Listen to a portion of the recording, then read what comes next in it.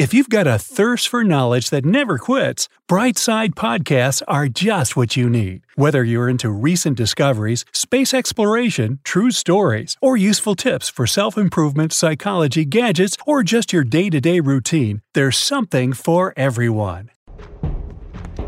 Okay, so you go out on the roof at night to look at the stars, but the whole sky is red, like it's filled with ketchup. The shooting stars making French fries in the heavens. This is incredible. But could it happen? You've been asking yourself that question your whole life. But you wouldn't know that now. You just woke up, dazed and confused in some kind of lab. You don't remember who you are or how you got here. Well, you feel okay. Your eyes are just a little sore. You see a bunch of containers and cages with cockroaches, snakes, dung beetles, eagles. A tarsier stares at you with its big bulgy eyes. A cat runs under your feet before you can even react. Now you hear voices coming toward the room. Your intuition tells you to get out of this place as fast as possible. The pursuers run after you. You hear them yelling "Stop!" and something else you can't make out. You find yourself in a long corridor and burst through the fire exit at the end. You're in the middle of a green clearing. The huge building you ran out of looks like some secret base. You climb the high fence surrounding the complex and run into the woods. After a while, you're convinced you've lost your pursuers. Now you can take a break and try to understand what's happening. You climb a high hill and look around.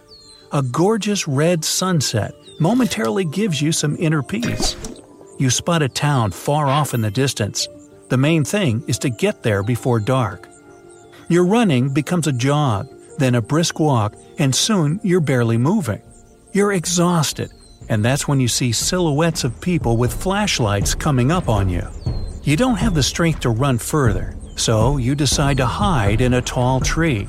They pass below without noticing you, but that's when you look up and see something that almost makes you fall over.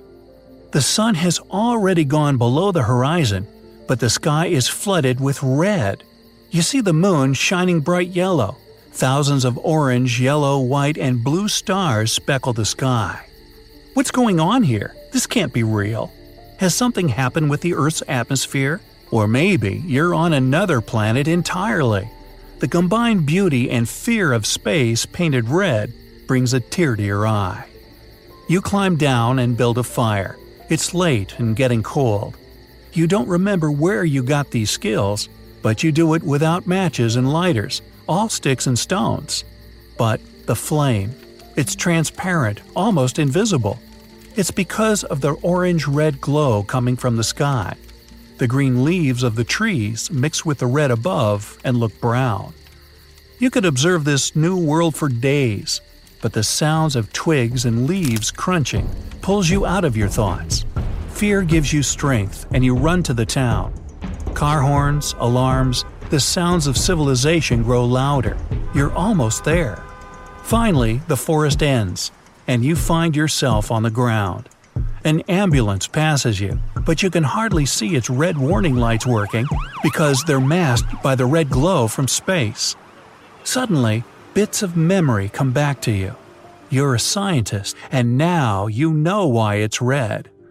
It seems a super powerful star has formed near the Earth. It's the only reasonable answer.